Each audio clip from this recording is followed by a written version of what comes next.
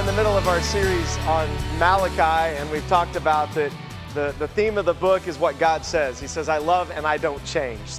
That's the theme of the book of Malachi. If you haven't read through it, I would encourage you to read through that book. You can do it quick. It's just a couple of chapters. You can sit down, just read through it, get a feel for it. And we have some glitches this morning. We had some technical difficulties. So the title you see on the screen, How Have We Despised Your Name? We're going to use that title again because he's still talking about that, but it was supposed to be a different title, which was, Didn't One God Create Us? And so it's kind of the idea that, how have we despised your name? And we're going to look at the fact that God kind of says, well, here are some things you've been doing. Here are some things you haven't been doing. He lays this out, and he comes down at the end, and he says, look, didn't I create you? Didn't God create? Isn't he in charge? If he created you and he's the engineer and the manufacturer, doesn't he have the right to tell you how you are to work? Doesn't he have the right to say, this is how I want things to work, and if you use it wrongly, you're going to do it to your peril, you know? And any of us who have ever fixed anything or tried to use a tool we weren't supposed to use for something we were doing have suffered the consequences of that at some point, right? Your screwdriver becomes a hammer, your hammer becomes a screwdriver, you know, whatever it is. And you suffer the consequences of going, oh, that's probably not a good idea. When you're done, of course, not in the middle of it. In the middle of it, you think, I am a genius, right? Like, I'm going to use this hammer, and it is going to work, even though I don't have one, and it doesn't work out most of the time. And so it's the same way. And so we've been looking at the fact that God has said, throughout all of human history, to humanity, I love you. I love you. I created you. I gave you life and breath. I put you in a perfect paradise, and you despised me. You turned your back on me. You didn't think I was worthy to be loved and respected and honored. And so you went a different direction. And we still see that today in our own hearts and in the world around us. We think we can just go a different direction and it'll turn out just fine. And God's like, no, it won't. You're moving further away from blessing. You're moving further away from me. And it's not going to go well. And in reality, what we're doing when we do that is we are despising his name. We're turning our back on who he is and how he created us and the name he's given us under heaven, by which we are to be saved, which is his name. Yahweh saves. And he's trying to say, look, I don't change. I'm not changing my mind. I'm not changing how I started things. I'm not changing how I'm going to end things. I am the same God, always have been, always will be, and I just want you to understand that, because in a world where everything's constantly changing, we've got to have something that we can kind of put a firm foundation on and say, is there anything that doesn't change, and is there anyone that will love me unconditionally? See, that's the question of our world, and it's the question we don't like, because if something doesn't change, it means we have to adjust to it, not it adjust to us. So we don't like things that don't change. We like things that we can manipulate and change and move around, that we're in control of. And so we're in our series in this book, and here's the verses that God starts with. He says, this is an oracle. It's a word to you from a deity, from me myself. The word of the Lord, the word of Yahweh to Israel through Malachi. I have loved you, says the Lord. But you've asked, how have you loved us? That's our question, right? If God's so good, why is there evil? If God's so loving, then why is there hate? God this, God that. And we always want to point to God and point to others. We never want to take our two fingers and go, me. The reason that I think you haven't loved us is not your heart problem. It's not what you've done. It's what I've done and my descendants after me and before me have done or are doing. That's the issue. It's not what you've done. It's what we've done. And notice, when you read through the book of Malachi, you'll notice something. Most people miss this in Scripture. Listen, don't miss this in Scripture. Most of the time when God talks in Scripture, he does not talk personally to people. He talks to the group. My people, those who are called by my name, we, you plural, not you singular. Does he sometimes speak in particular? Absolutely. But most of the time, God speaks in a plural form. He's trying to get us to see that there's more than ourselves. There's something bigger. There's a community. And so he looks and he says, I have not changed, you descendants of Jacob. You've not been destroyed. He says, look, you deserve to be destroyed, and I haven't done it. For what you've done, you deserve to have nothing, and I continue to give you life and breath and an earth to live on, when I could just do what I did in Noah's day and wipe it all out. But I haven't done that because I love you. I care about you. I want you to know me more deeply. Then he goes on to say in verse 2, and we looked at this last week. He said, therefore, this decree, he talks about the decrees he's laying out, his covenants, his words, is for you priests. If you don't listen and if you don't take it to heart to honor my name, says Yahweh of hosts, I'll send a curse among you. I will curse your blessings. In fact, I have already begun to curse them because you're not taking it to heart. You know, there is so much confusion today over the word blessing, right? You see it I was at a show choir competition last night, and this person was walking around with a bag that said blessed on it, you know? And I'm wondering to myself, does she even know what blessed is, like what a real blessing is? I mean, let's be honest. If God gave you most of the things in your life you thought would be blessings, and you look back, for those of you who are younger, you haven't gotten there yet, trust me, you'll be there. You're going to look back and you're going to think, man, I prayed about that and I wanted that. And you're going to look back and go, oh, thank you that you did not give me that. Man, did I dodge a bullet there. Woo! I am so grateful to you that you didn't give me the blessing I thought I should have and I deserve, because I would have missed something so much greater. And that's our hearts. And God says, look, I want to bless you, but I'm having to curse the things that you believe are blessings to show you they're not really blessings. They're just temporary. It's not the ultimate blessing of knowing me and having the confidence of going to heaven one day. I was talking yesterday, went out to breakfast with a guy that I drove. We drove to the show choir competition. I drove him, and he said, you drive, I'll buy your breakfast. I'm like, I love breakfast. That's a win for me, even though it's not a financial win. I love breakfast, so I was happy.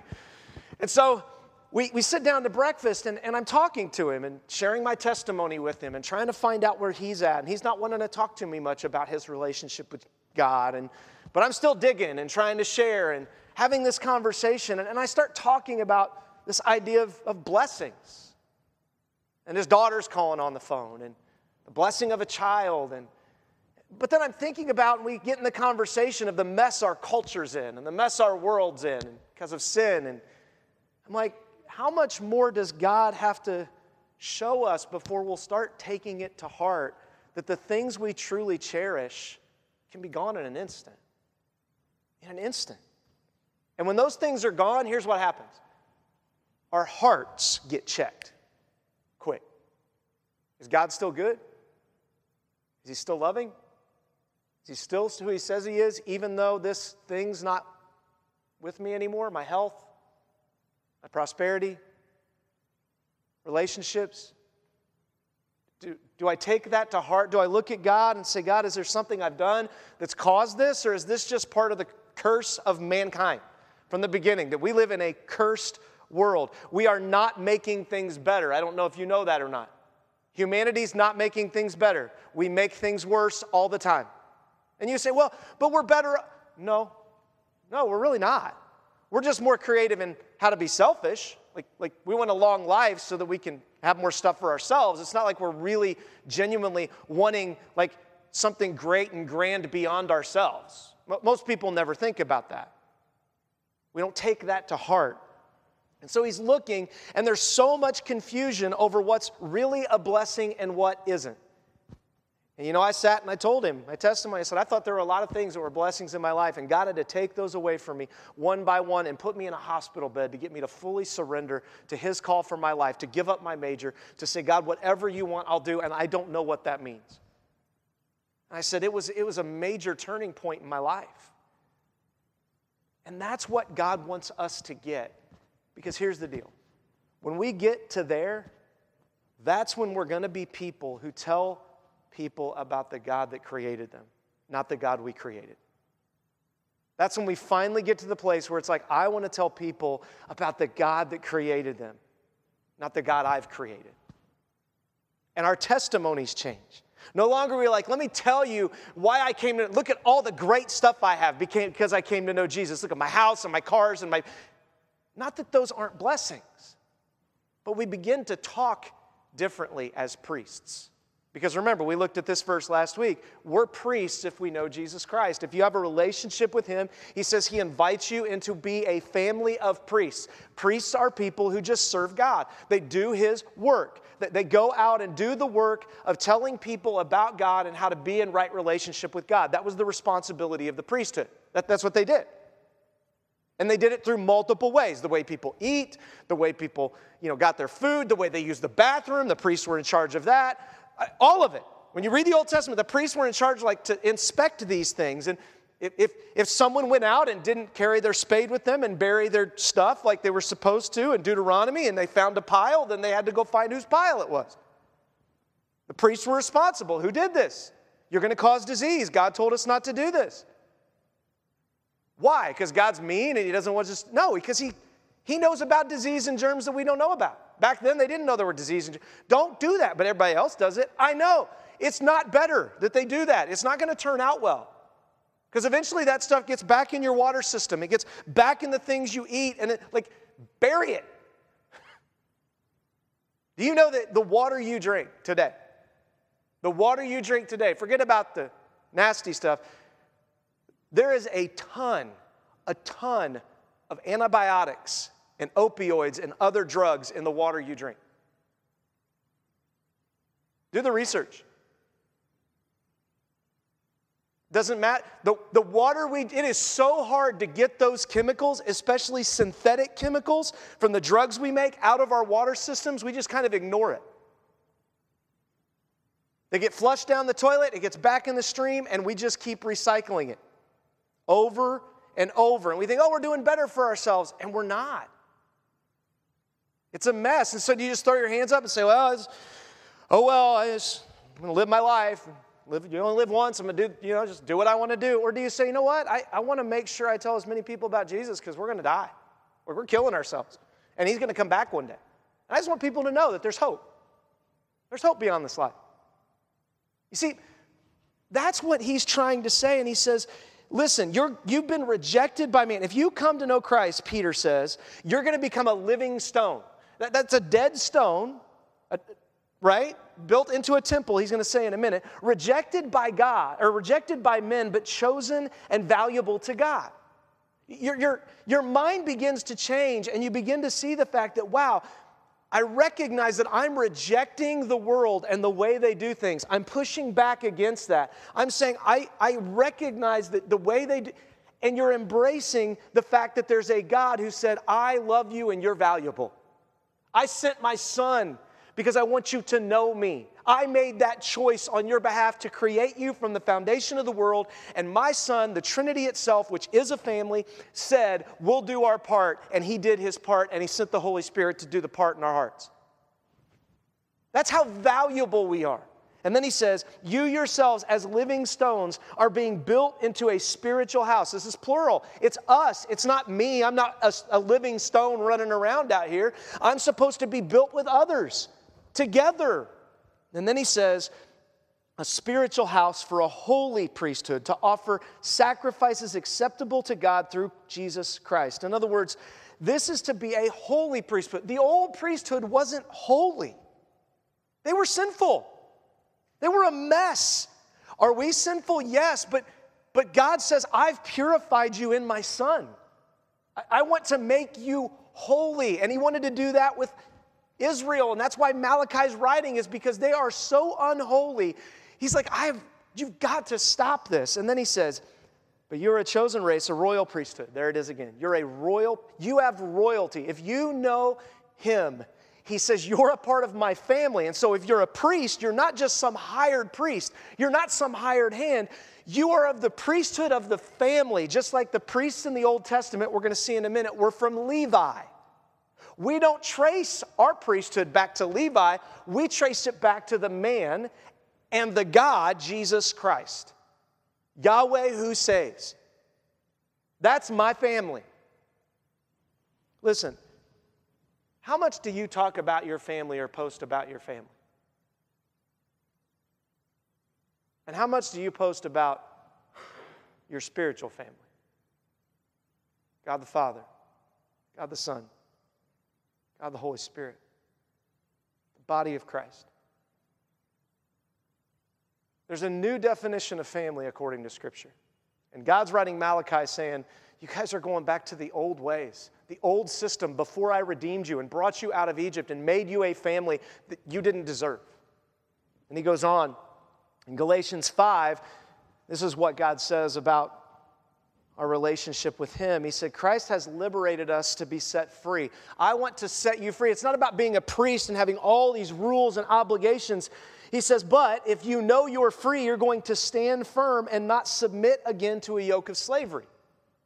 I don't want to come back and be a slave again because I recognize what that life leads to, and I don't want that life. I want a life of freedom in Christ. But I recognize that if I'm free, I don't use that freedom selfishly. I use it to serve others. I place myself under.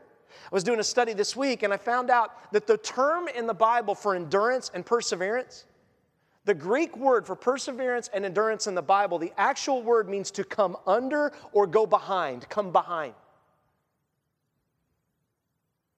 So when God talks about us enduring as saints, enduring till the end in Revelation, when he talks about that, he's saying, just stay under me. Just get behind me. We're moving forward. It's not about you doing it. It's about us. It's the family. Come under one another. Serve. That's what he's talking about. And he says, I love this, the fruit of the Spirit, listen, these are the things that everybody longs to have. You will sell out your life for these things eventually. You may not now. You may be pursuing other things other than this, but there will come a point in your life where you look and you say, why? How do I get these things? It says the fruit of the Spirit, that's the Spirit of God, given to those who are of his family, who have invited Jesus to come into their life and be adopted into a new family of believers. They get the Spirit. We get the Spirit of God in us as a deposit, as a down payment until we get the fullness of God in heaven, the fullness of the Trinity. And he says, it's love, joy, peace, patience, kindness, goodness, faith, gentleness, and self-control. Against such things, there's no law. There's no law. If you're walking with God, he is going to give you so much love, so much joy, so much peace, you won't even be able to define it. You won't even be able to put like guardrails on it. Like you'll be like, I'm so loved. I'm so full of joy. Like I was back there singing when we were singing those songs, and I was just enjoying I didn't care if you guys were singing or not. I wasn't looking at you. I was just back there singing because I thought to myself, because I'm back there thinking, and all of a sudden I thought, last night I was so tired driving home because I drove home from the show choir competition in Monticello, Indiana. I got home about 1:10 last night. I'm driving back from that competition, and I don't drive well at night. And so it gets to be about midnight, and I am crashing. I'm crashing hard. I got an hour and 10 minutes left. What am I going to do? And I'm trying everything, slapping myself, pulling hairs. I've already drank coffee, and that's not working. So I'm like, roll the windows down. It's 0 out. But then you roll them up, and you get warm again. You're like, oh, that feels good. I'm dying getting back. So I get this idea. I'm like, I'm going to turn on, find a Christian state, turn on, and I'm just going to dance in my car while I drive. And I wish you could have seen it. Like I thought about recording it, but I'm like, you wouldn't want to see it. Anyway. And I'm thankful it wasn't daytime, because if anybody saw me, they would have thought because I am like doing this. I'm punching the ceiling and I'm screaming, I'm bouncing in my seat, and the car's doing this on the road, and I'm going nuts. I'm like, this is working. And I'm like singing and praising God. I'm like, this is awesome. I did that for a half an hour to stay awake. I'm not kidding you. Half an hour. I look like a crazy person. I did. And I didn't care. I was like, I'm just going to sing. I'm going to have joy. And why am I trying all these other, I was trying the law, right? Pull hairs out, smack. Wow, maybe I should worship. Maybe that would help. No, let's beat myself, and that'll keep me awake. That's what we do. We will use any other tactic to accomplish what we want and not just look at God and go, maybe I'll try your stuff. Maybe I'll try what you asked me to do. Maybe I'll sing your praise. And I'm just so busy doing that, I don't think about being tired. I don't think about being hungry. Listen, that's what he's talking about here. And listen, The fruit of the Spirit moves. And this is what Malachi is trying to get his people to see. They didn't understand everything about the Holy Spirit yet. They didn't understand that, but he was trying to get them to see, if you truly believe that God loves you and he doesn't change, the fruit of the Spirit always leads from love to self-control. Always. If you look at that list, it seems so weird. Love, joy, peace, patience, kindness, goodness, faith, gentleness. Oh, I love those things. And self-control. Oh. Why? That seems like works. I don't want to do works. God loves me. He has grace. I just want some more love and joy. And it's like, no. If you want to experience the fullness of his love, the fullness of his joy, the fullness of his peace and his patience and his kindness and his goodness, if you want the fullness of all those things, you are going to control your desires for his. And he's going to pour more of that out. He's going to say, there's no law against that. Oh, here, have some more. And he's going to pour it out on you. But when we're so busy chasing these things without coming under, enduring, persevering, coming under and behind him, we end up in a mess. And he says, look, now those who belong to the Messiah who saves, Yahweh who saves, Christ Jesus, have crucified their flesh with its passions and desires. They're not pulling hairs out of their legs, smacking themselves to get to heaven, to stay awake, to try to get through life. They give up on that and they're like, I'm not going to do it. I'm just going to sing praise. I'm going to go after him. I'm just going to do that. And then it says, since we live by the Spirit, we must follow the Spirit. Let's just do what the Spirit wants us to do and see if it works. And let's do that for a long time and see if it works. Because here's our tendency. We do it once and then we're like, there, I controlled myself. No, you didn't. That's not self-control. If you really want self-control, you want to know how you've crossed over to the place where you're getting serious about self-control? You ready for this? You invite others to help you. Often you'll even pay others to help you. When you've finally decided, I want this part of my life dealt with, I'm done with it, I'm sick of it, I want to change, you will pay people to help. You will go to a gym and have some guy yell at you, call you on the phone, send you workouts. Like he or she will be all over you. Be like, oh, this is great. And then when it comes to God, it's like we're just supposed to just magically delicious get it. Like it's just going to come. Like we don't see that it leads to self-control, that I want to control myself because God gives me a workout and it's so good. Like, wow, thank you, Lord, you care about me. Not, man, he must hate me this week. Look at how many things he asked me. I don't want to do any push-ups. I don't like push-ups. I don't want to do those. You must not love me because you made me do push-ups. You know I don't like those. No, they're good for you. Just do a few. But I can't even do one. I know, we'll work on it. We'll get you there. I'll grab you and pull you up on the first 5. Not that you have to do push-ups. That's for your physical well-being. But why is it when it comes to spiritual well-being, it's all about me and my God and my thing, not how do we work together? How do I control my life, my calendar, my time, my talents, my treasures? How do I put those under to endure and persevere what God wants from me and say, God, I'm trusting you. They're yours, not mine. Because I believe if I do this according to Galatians and according to your whole book, that if I do this, it doesn't matter if I don't get anything in this life of physical value. I'm going to get all the love, joy, peace, patience, kindness, good, faith, and gentleness I could ever want in this life and in the one to come. Go on, it says this. Look, Malachi says, I'm going to rebuke your descendants, and I will spread animal waste over your faces, the waste from your festival sacrifices, and you will be taken away with it.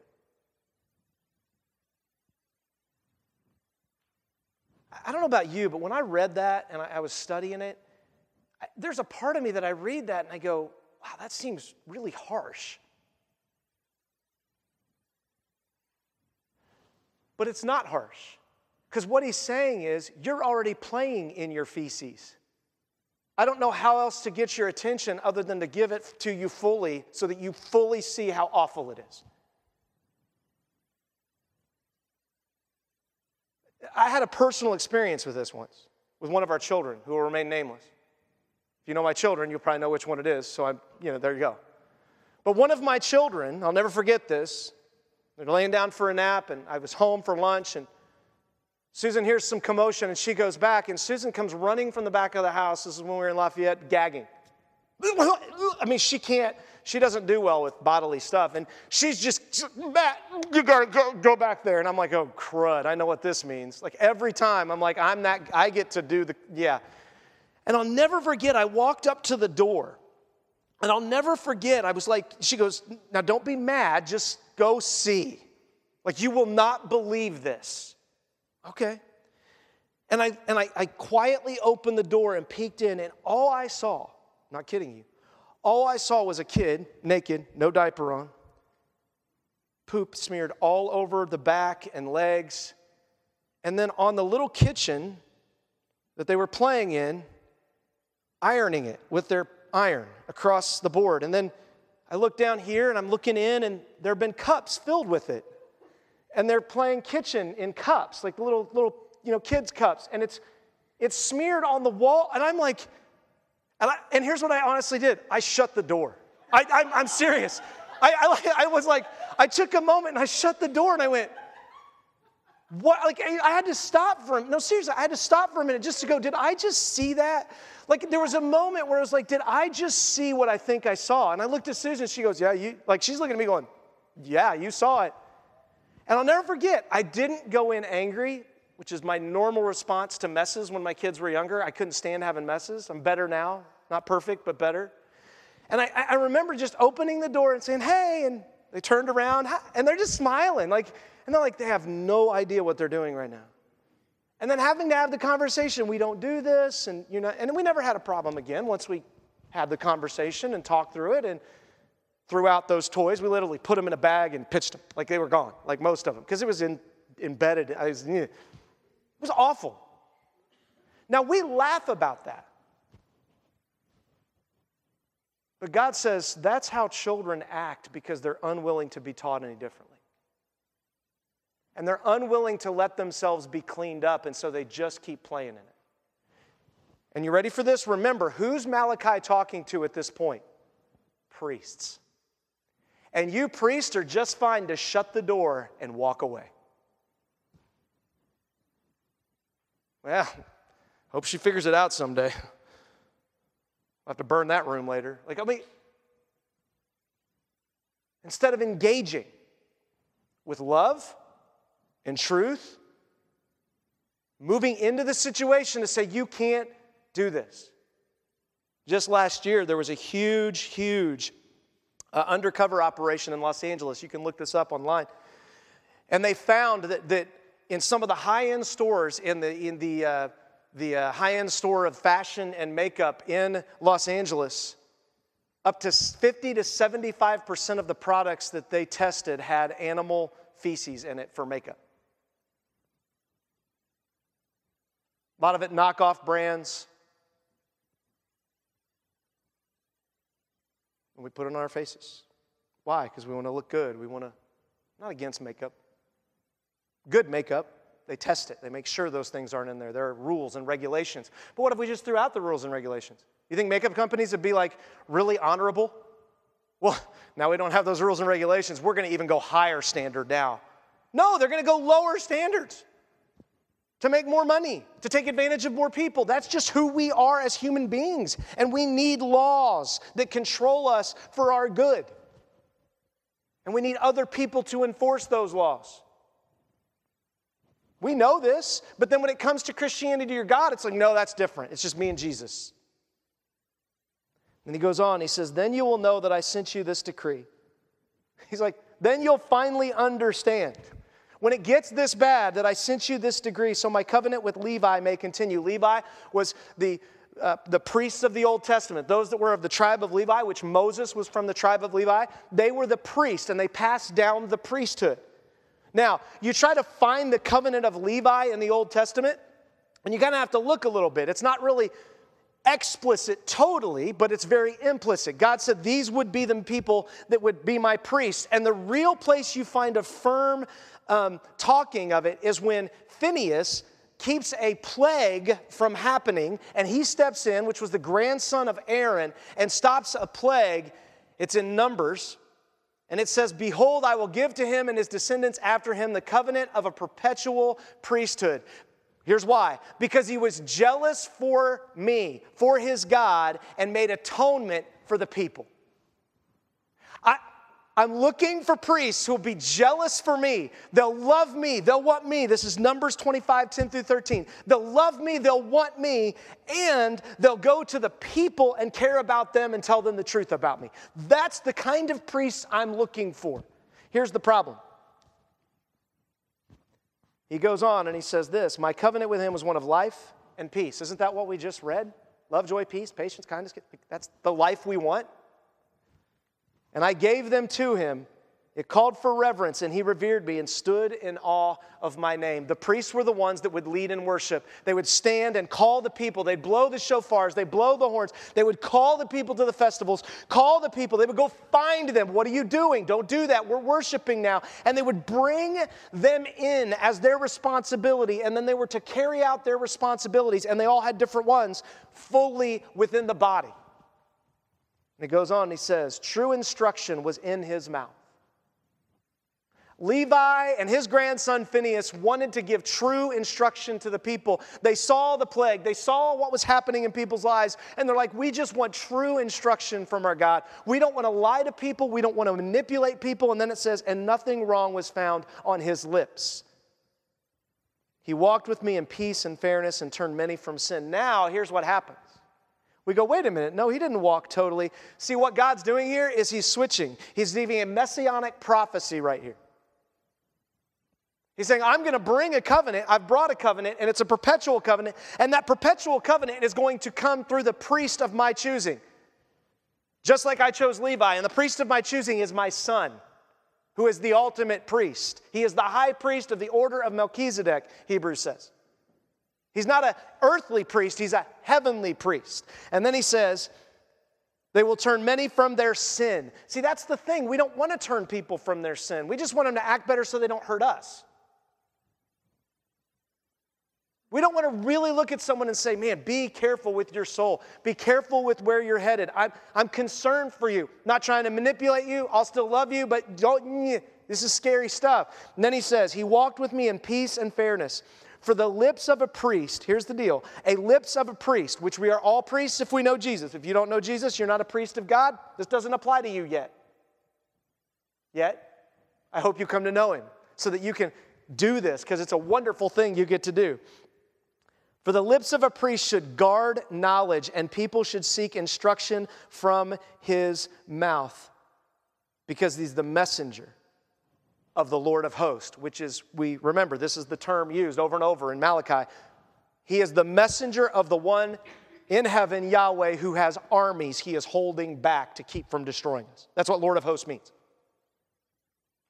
He's holding back his armies, and this guy is his priest. You better listen. Because if you don't listen, the armies are coming and you won't be ready.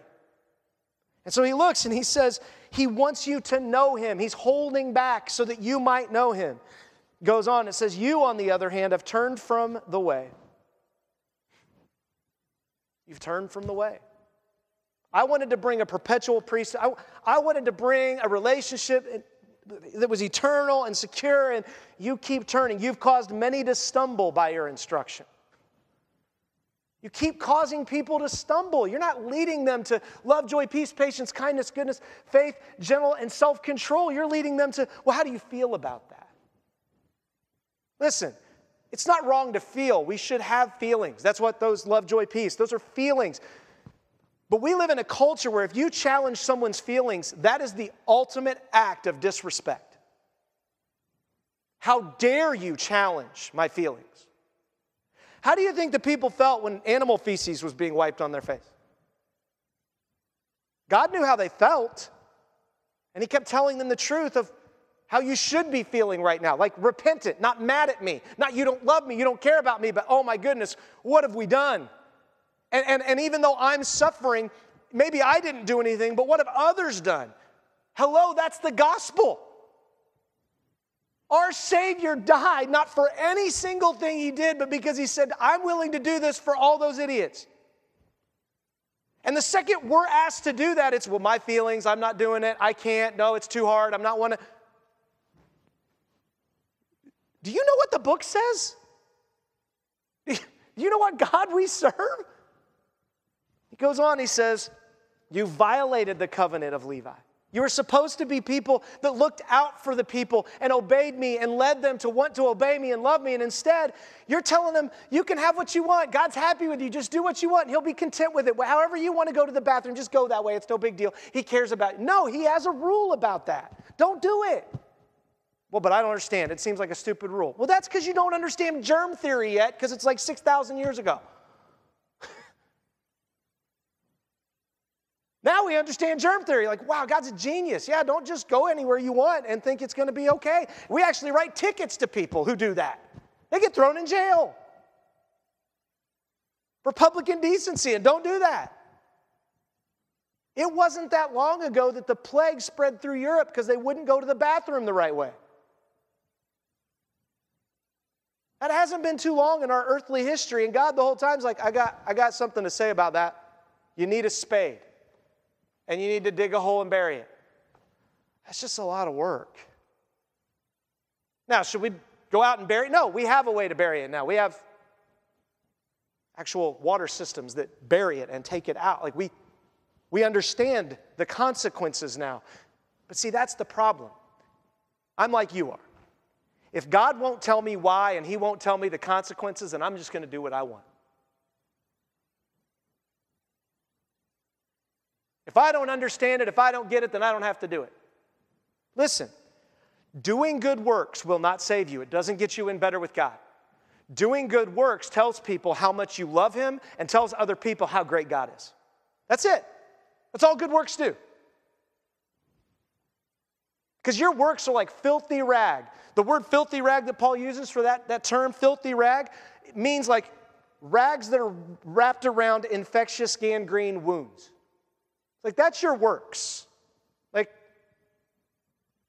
good job compared to me.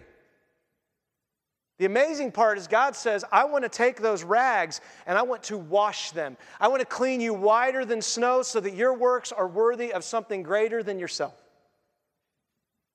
He goes on and he says this in 2 Timothy. This is what Paul warns Timothy. He says, I solemnly charge you before God and Christ Jesus, who's going to judge the living and the dead. He's the Lord of hosts. He's Yahweh who has armies at His disposal. And because of His appearing in His kingdom that's coming, He says, proclaim the message, persist in it, whether convenient or not. Rebuke people, correct them, and encourage them with great patience and teaching. And you're like, wow, that sounds, I like some of that. And then he says, for the time will come. Will come. It doesn't say might come. Well, if you do a bad job of teaching, it could. He says, no, the time is going to come. Listen, there are people in your life that you've done this with, and the time came with them, and they just won't listen. And you know it, and they know it, and you don't know how to have a relationship with them now because it's just broken. Because the time will come when they will not tolerate sound doctrine. That's sound beliefs about who God is. And instead, they will but according to their own desires, in other words, they don't want to do what Malachi is saying. They don't want to surrender their desires to say, I'm your priest, you tell me what to do. No, I have certain desires I want. Here's what it says. They will multiply teachers for themselves because they have an itch to hear something new. It's exactly what Malachi is talking about. God has given you the entire Old Testament, and you guys keep making treaties with nations, and well, I like what they do, and I like what they do. And you're going around finding all these self-help things, and God's like, hello, I want to help you. Get around some people who know me so they can help you. Quit running to places. Now, does that mean we don't run to doctors that may not know Jesus? No, we can. And when we run to them, guess what we get to do? We get to just tell them about Him. Hey, thanks for being a doctor. Do you know God gave you that gift? You have a mind because God hasn't made you crazy. I'm grateful He gave you a mind. That's what my sister used to do when she would go in for her treatments and cancer. She would look right at the best cancer doctor and say, you're still going to hell. I'm just glad you're my doctor. Like, she would say stuff like that to him. And he would get so mad at her. And then when she was cured the second time miraculously before God cured her ultimately by taking her home to be with Him forever, he looked at her, as white as a sheet. He was like, I don't know how to tell you, your cancer's gone. And you stop taking your medicine, and that's impossible. She was like, I told you. Whether He would have healed me or not, I've been telling you, there's a God that's behind all this. You have nothing, like, I'm grateful but He's bigger than you. That's how we should move into the world as we talk with people. That he's the authority. We get under him, not I'm going to place myself under all this stuff. So many times as a pastor, and you may have had this, when you're trying to correct someone and help them, and they bring out another pastor or another blog to like hit you with, well, I heard from this guy. Numerous times, this has been my conversation with people. Really, if you think he should be your pastor, then sell your house here in Bloomington, leave our church, and go join his church. Now, he might have some good things to say. I'm open to rebuke myself. I'm not against reading or studying. But when you're coming to me rejecting something that we've said in Scripture that's pretty clear, and then you're grabbing somebody to come, I'm like, okay, fine. Make them your priest. Make them your pastor. Go to them. Don't expect to come here and be like, I'm bringing my other wife in. Aren't you okay with that? Like, I'm getting a new honey, bringing her, because you don't do these things well. You don't do laundry well. She does laundry really well. Excuse me? And he goes on, he says this, he said, they will turn away from hearing the truth and they will turn aside to myths. See, myths are things that give us the feelings we want, right? They twist the story to get us involved and drag us in, and these myths, like, ooh, it's mystic and ooh, ah. And God's like, just speaks clearly. Here it is. Now, is God mysterious? Yeah. There's parts of himself he decided not to reveal to us. But he's revealed so much of it to us that we have plenty of time. We could exhaust the Scriptures and never run out of information. And he says, but as for you, be serious about everything. Take life seriously. It's great. It's a great life. Just take it seriously. And then he says, endure hardship. It's going to be hard to take life seriously because nobody wants to take life seriously. They don't want to take the church seriously. They don't want to take the body of Christ seriously. They don't want to take their covenants seriously. Remember, he's talking about, in this passage, he's talking about a relationship with Jesus. Take it seriously. And then he says, do the work of an evangelist, fulfill your ministry. He looks at Timothy, he says, do the work of just serving people and telling them about me. An evangelist is someone who just goes out and tells about how great God is. That's what an evangelist does. And he says, fulfill your ministry. Do what God's asked you to do. So Malachi says, so in turn, I've made you despised and humiliated because you didn't do what Timothy says. You haven't done what God has asked because you're not keeping my ways, but are showing partiality in your instruction. That's what Timothy just talked about. He said, you want to pick and choose who you like and what verses you like and all this stuff. You want to show partiality and we're better than them. And you don't want to just say, hey, here's reality. Here are the covenants you made. Here's the decisions you made. And you're showing partiality. And that's where he says, don't all of us have one Father? Didn't one God create us? It's not about us. It's not about us trying to make our own tribes. And here's my little tribe over here, and here's my little tribe. It's saying, what does it look like to be in his tribe, God's tribe, his family, and to surrender to that? And normally you're going to have to endure hardship. It's not easy because we got messed up family members. I'm one of them.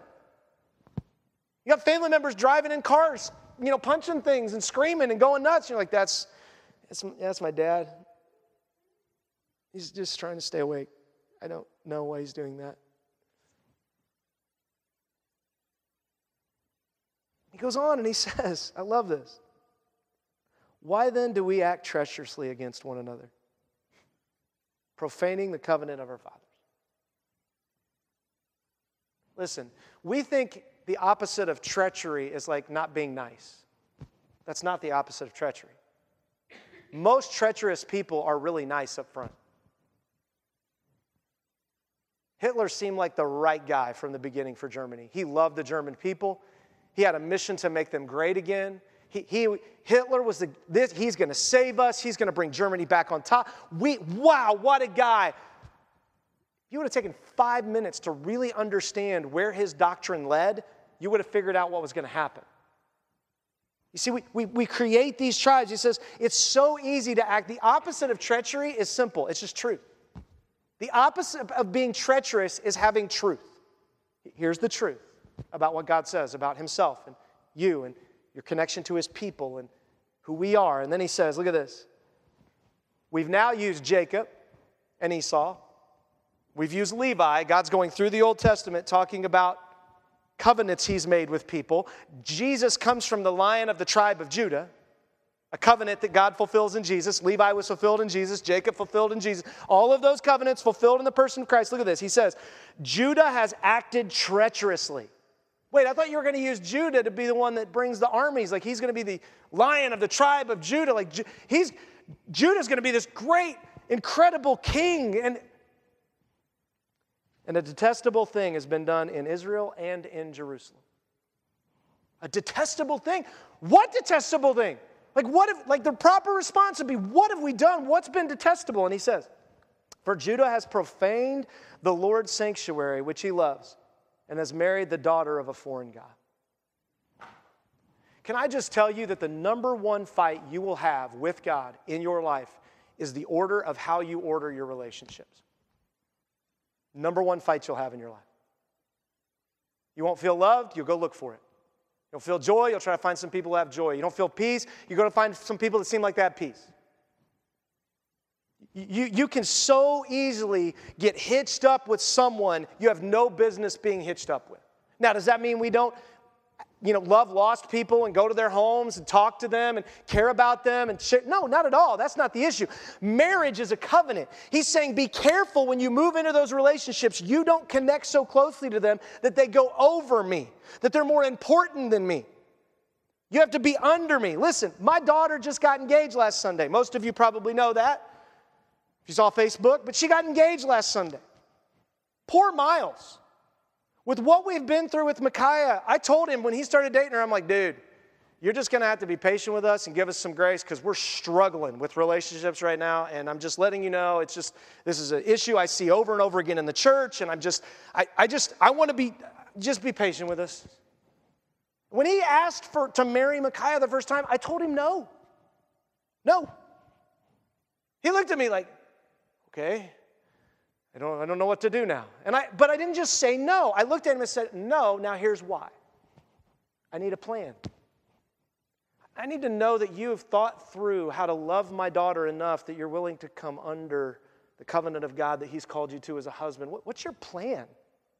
I don't have to agree with your plan. I don't have to like your plan. I just want to know you have one. That you care enough about her to think through her future that you're going to take her on. And he said, okay. And he spent a month with his dad formulating a plan. When I say dad, I don't just mean heavenly father. He went to an earthly authority, his earthly father, and his pastor. And he said, help me walk through this. And he brought back to me a business plan. Here's what I'm thinking. I don't know if it'll work out, but this is how I kind of see things right now. I'm like, okay, great, thanks. You got my permission. I just need to see you thought through it. I don't want you to think that she's going to solve your problems. I've been married a long time. Yeah. Those of us who are laughing, you're like, we don't solve each other. Do we help one another? Absolutely. It's what are called helpmates.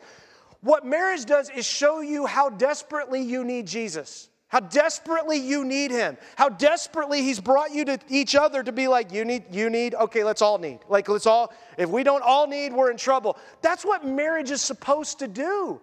That's why they sinned in Eden in Genesis, is because Adam was supposed to say, no, we're going to honor God. And Eve was supposed to say, shut up, Satan, serpent, we're going to honor God. And my husband said, don't eat this. So we're all just going to do what God says. And everybody instead said, let's not do what God says. And then blamed each other when God called him out. When he came and said, you guys did this. No, the woman you gave me. Well, it was the serpent. No, it was your fault. I gave you one rule. That tree, no. Eat anything else you want. As much as you want. Forever. I want that tree. That's our heart. And he's saying, look, Judah has profaned because he keeps chasing the thing he's not supposed to have. Stop chasing things God says not to have. He said, don't marry foreign women and gods. They're gonna corrupt you. Make sure you're on. Goes on, it says this in Revelation. When God wraps up his book, this is what he says. I saw a new heaven and a new earth, for the first heaven and the first earth had passed away, and the sea no longer existed. I also saw the holy city, a new Jerusalem, coming down out of heaven from God, prepared like a bride adorned for her husband. Sitting with my daughter last night at Kroger Starbucks because I had a gift card, and I'm like, I don't want to spend money, but I got a gift card, so let's go to Kroger Starbucks. So we went to Kroger Starbucks, and they kept it below the gift card. I was really happy. Like, I have like 50 cents left. Anyway, so went to Kroger. We all got a little coffee, and we're sitting there talking about the wedding, what's coming up, and they're asking me questions, and I'm throwing questions back at them. And at one point, Micaiah looks at me, and she says, Dad, really, just the only thing we really want you to do is we just want you to pray over our meal and pray for the people at our reception. And I said, good, who's giving you away? And she went, no, that too. I'm like, oh, okay. Well, like a bride adorned for her husband. And they're asking me questions, and I looked at them and I said, don't be surprised if I don't cry at your wedding. I've already done my crying. I might cry tears of joy, but they're not going to be cries of sadness. I've walked through the sadness. I'm going to be excited to do this. That's why I told you yes. You guys can know you have my yes. I'm excited to do this. Like, I'm excited. There's no like, I just don't like, no, you're supposed to grow up. You're supposed to go out. You're supposed to connect to godly men and women on mission for God. That's as close as are you going to have problems? Yep, you're both human. It's going to be hard. You're going to have to suffer. You're going to have to do it. But as far as I can tell, both of you want to walk with Jesus, and you've proven it because you serve the body of Christ. Miles has been at our church. That's Micaiah's boyfriend, one time. Why? Because he's serving his church. He's a music leader at his church, a church plant in Muncie. If he came here, I'd be like, why are you here? Go back to your church. Go back to your family. You don't try to earn my blessing. Just go serve. It goes on, and I love this. In Revelation, it says it this way. Then one of the 7 angels who had the 7 bowls filled with the 7 plagues, that's the Lord of armies is unleashing, he says, and spoke with me, that's John the apostle, come to the wedding. I will show you the bride, the wife of the Lamb. The Lamb who's Jesus, the bridegroom. Then he carried me away in the Spirit. Love, joy, peace, patience, kindness, goodness, self-control. It carried me away in the Spirit to a great and high mountain. Man, I was so full of love, joy, peace, patience. I'm standing on this mountain like, this is awesome. And then he says, showed me the holy city, Jerusalem, coming down out of heaven of God. That means the curse is over. No more earthly curse. I'm bringing paradise back. John's like, yes. Goes on and it says, I, Jesus, have sent my angel to attest these things to you for the churches. I'm the root of the offspring of David, the bright morning star, both the Spirit and the bride. That is the Spirit of God and the bride, his church. That's us, the body of Christ. The local bride says, come. Anyone who hears should say, come.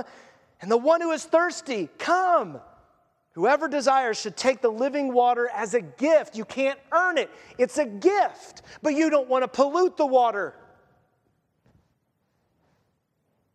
I want to come to God and say, I don't want to be a pollution to you. I want to give everything I've got, and I'm a mess. And God says, it's all right. I'll clean you. I'll sanctify you. I'll purify you. But you know how you purify water? You boil it. You heat it. It gets hot. It's intense.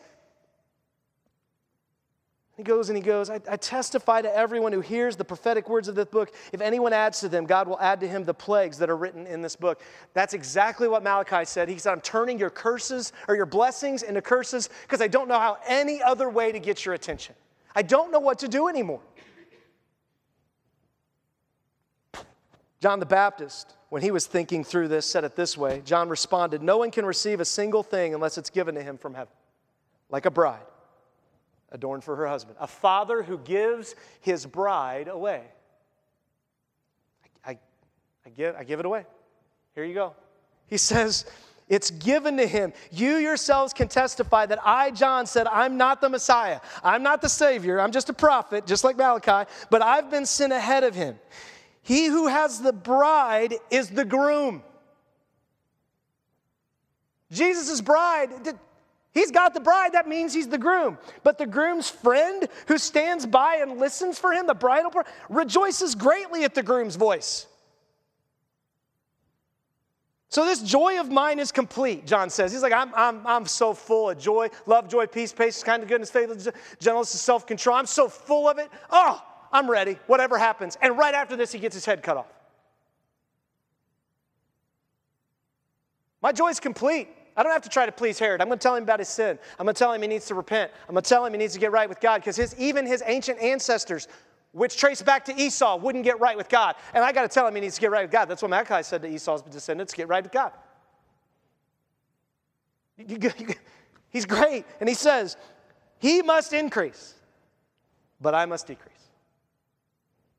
That is the beautiful picture of a relationship where two people are saying, hey, let's just decrease so God can get all the glory. Let's get him. Let's both of us decrease and let him increase. And instead, we're in a culture that says you need more increase. You need increase. That person should give you more increase. They're not giving you your increase, and you go find you. Malachi says, to the man who does this, who doesn't listen, who rejects me, the man who does this, may the Lord cut off any descendants from the tents of Jacob, even if they present an offering to the Lord of hosts. This is one of those hard verses in Scripture. Hard verse. Where it's like God says, I love and don't change, and I don't expect me to accept your offering just because you feel bad. Don't expect me, we need to do business with how you're doing life. And then Malachi wraps up and he says, and this is another thing you do. Listen, as I wrap up, this is our culture today. It says, you cover the Lord's altar with tears, with weeping and groaning. Stop, don't read any further. Whenever we see that in people, our first response is, how do we fix it? Our first response is rarely, why are they crying? God's first response is, why are you so emotional? Not wrong to be emotional, but why? He looks and he says, you're weeping, you're groaning. If we saw this in church, most of us would flock to someone who is in that position and want to pray over them and help them. And if we're not careful, we don't use wisdom, we can enable people to be attention getters. We can enable people to never really do business with God. They just are emotional, crazy people. And he says, he no longer respects your offering or receives them gladly from your hands. I'm not here trying to get you to have an emotional experience. I'm not trying to get you to get all hyped up. I'm not trying to get you to get in the car and swinging fists and dancing to get through life. I just want, like Malachi and like John and Peter that we read today and Timothy and Paul and all these people, I just want you to get that God wants us to weep and groan over our sin. And he says if we do that, he'll forgive us and he'll restore us. But if we think that we can just weep and groan and then we're not willing to go to self-control, we're not willing to let God change us in the power of the Spirit, because the Holy Spirit leads us from love, joy, peace, patience, kindness, goodness, faithfulness, gentleness. He's gentle with us to tell us to control ourselves. If we're not willing to do that, then don't expect when you give your offering that God's like, it's dirty. I can't have it. Because see, here's the deal. If you know that you're so broken and you're weeping and groaning because of your sin, you don't try to give an offering. You give yourself. You don't try to give something else with God and say, we're good, right? I felt really bad. You say, I'm it. I'm done. I'm done. Whatever you want. You have my heart. Because that's what Malachi said. He doesn't have your heart. You have my heart. I got nothing else. And when you find people like that, that's when cool things start happening. That's when people start getting changed. And then God lovingly starts to dig and help us to walk in His Spirit. And then when we deal with it, wow, does He change us? Does He reveal Himself to us? Does He pour Himself out and show us, yes, you've despised your name, but I'm the God that created you, and I still love you, and I don't change.